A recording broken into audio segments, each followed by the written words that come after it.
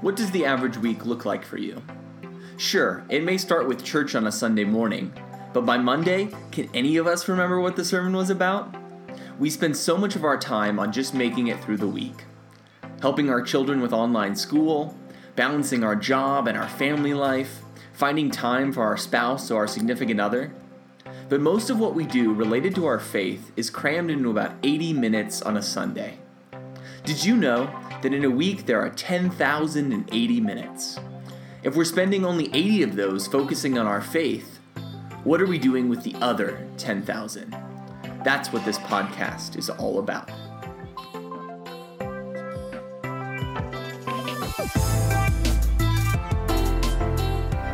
Hey everybody, welcome back to the 10,000 podcast. We want to bring God into your 10,000 minutes each and every week. My name is Sawyer Trapp, and I'm our associate pastor here at Arise Church Denver, and normally I would introduce our lead pastor, Matt Wolf. But he is not with me today. It's just going to be a podcast just with me, giving you some thoughts, because Matt is working on his doctorate this week. He is trying to finish that up. His big paper that he's writing, and so he is working on that, working diligent and hard, so it is just me. So I do hope that you enjoyed this podcast, even though it's just me talking today. We're going to keep it a little shorter, but wanted to dive in to the section that follows our passage from Sunday. So on Sunday, Matt shared the section of Jesus. He gets questioned about some Galileans who had been killed in the temple and some people who had this tower fell on them, and they were all curious about their sin, and Jesus turns it back on them and says, well, yes, what about you? What about you? Have you repented? What about your sin? Are you right with God? And immediately following this section, there's an interesting interchange where Jesus healed this crippled woman, a woman who couldn't stand up straight. This is in Luke 13, verses 10 through 17. And this woman who couldn't stand up straight for 18 years. She was unable to stand up straight. She had been crippled by a spirit. And Jesus goes up to her and heals her, sets his hands on her and heals her. And regularly, this would be a moment of celebration and joy. This woman is obviously experiencing a brand new life after having 18 years of not being able to stand up. But what happens is some religious leaders, this has happened in the synagogue, and one of the synagogue leaders says to the people, there are 6 days for work, so come and be healed on those days and not on the Sabbath. And so what happens is this happy and celebratory exchange turns into this question of whether or not the Sabbath is for healing. Now, the Sabbath was the Jewish holy day. This would have been Saturday. And they believed that because God had told them to rest, that they literally could do no work. They had gone through and they had this long list of like 39 things that were classified as working, one of which was healing or doing miracles. And so instead of being overjoyed for this woman who has been freed from her infirmity, these religious leaders, these synagogue leaders, start to bring up a debate against Jesus. And I love the way that Jesus responds in verse 15. He says, you hypocrites, you're calling me out for this, and yet, doesn't each one of you untie your ox or donkey from the stall and lead it out to water? He's asking, you do this, is this not labor? How much more insignificant that is to this woman who is now experiencing a brand new outlook on the rest of her life. He says in verse 16, then should not this woman, a daughter of Abraham, who Satan has kept bound for 18 long years, be freed on the Sabbath day from what bound her? Of all days, shouldn't this day of celebration of what God is doing, this day of rest, be a new start for this woman's life? And with this, it says in verse 17 that all of his opponents were humiliated, but the people were delighted in all the wonderful things he was doing. So besides being this next section of Scripture that we're talking about, why am I bringing this up? How does this apply to our 10,000 minutes? How does this help bring God into our 10,000 minutes? Throughout this Doomsday Prepper series, we've all been diving into how to prepare for the end. That Jesus is coming back, that is a reality, and we want to be prepped and ready, not with stockpiling food or weapons or a shelter, but making sure our hearts are in the right place. that we have a true and honest relationship with God found in the salvation in Jesus. And we want the other people in our life to do the same. And I think how that factors in is often when we've been following Jesus for a long time, when our faith is strong, when we're a mature believer, it can be so easy for us to turn towards legalism, to think that we all have it figured out, that this is the way that you follow Jesus, that this is the way to follow God, that this is what obedience looks like. But when we do that, we put ourselves above God. We put ourselves above God because what we are saying is that the ways that God has told us to live in the Bible aren't good enough. That we have to come in and say, okay, yes, the Bible says this, but here is how you do that. Here is the right way to do that. And by doing that, we are making ourselves the authority. We are claiming that we know better than God. Yes, we need to interpret, we need to figure out the best ways to follow God, but it's a fine line. That as we continue to push in and say, this is the way, I have it all figured out. Jesus, I know you've just healed this woman, but is that really what you should be doing? That even when we seek to follow the good things of God, the ways that God calls us to live, obedience can so often slip into legalism.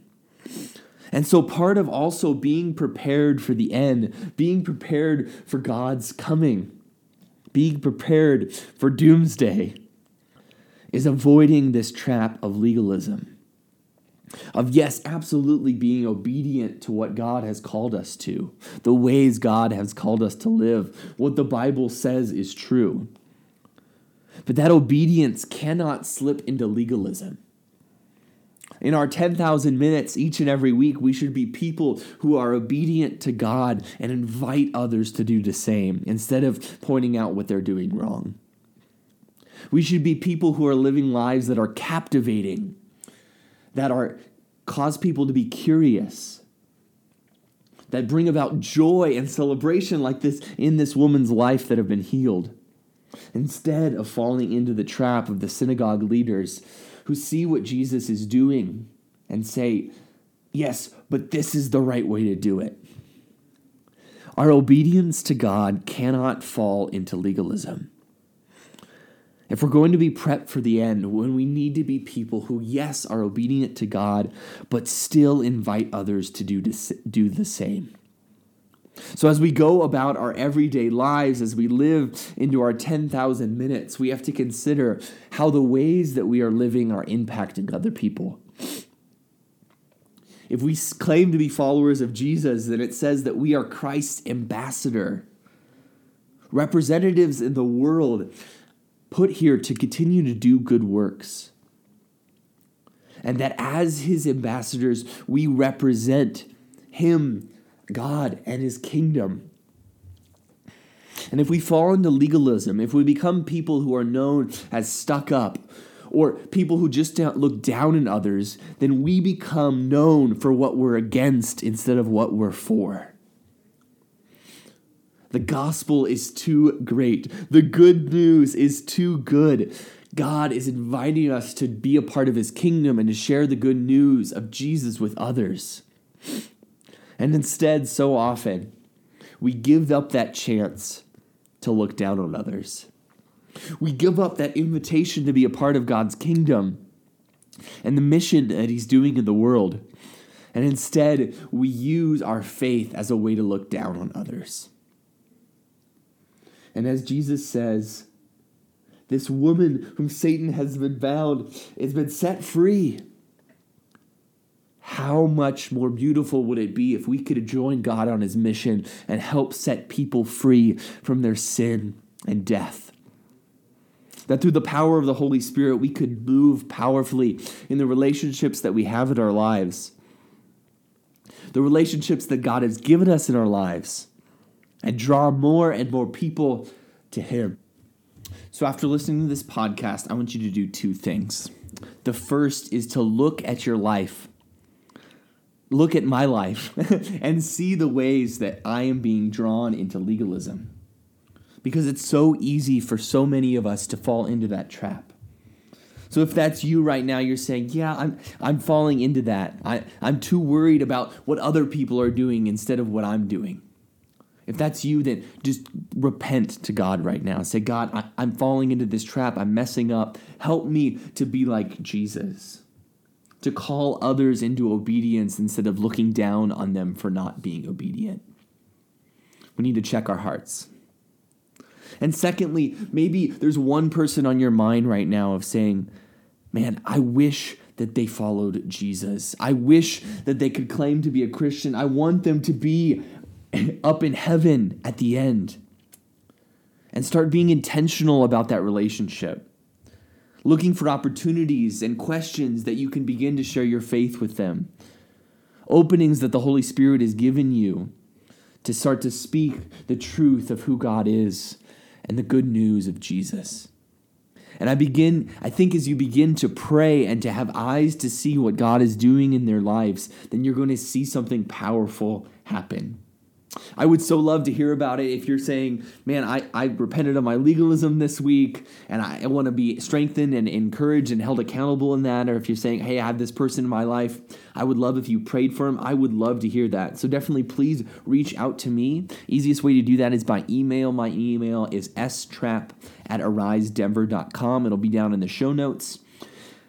And that's it. That's all I wanted to say. Keep it really simple today because I just think it's so important for us not to fall into that trap of legalism and be invited into the mission that what God is doing in the world.